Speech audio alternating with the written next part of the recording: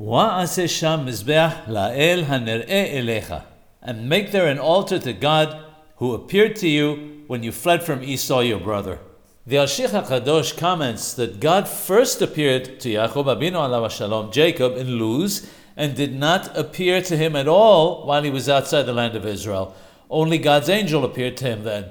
Now that he entered the land of Israel, God wanted to appear to Ya'aqob Abinu alav shalom himself again.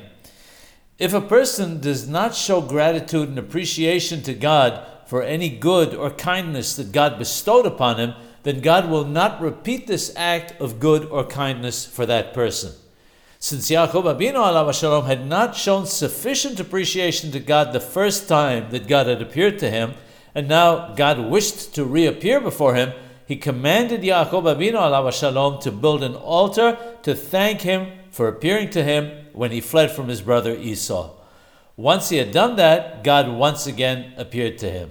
We see from this how careful we must be to thank HaKadosh Baruch Hu, to thank God for each and every blessing that he bestows upon us, so that he can continue to bless us. Ideally, however, we should do this because of our gratitude and our appreciation for what he did for us.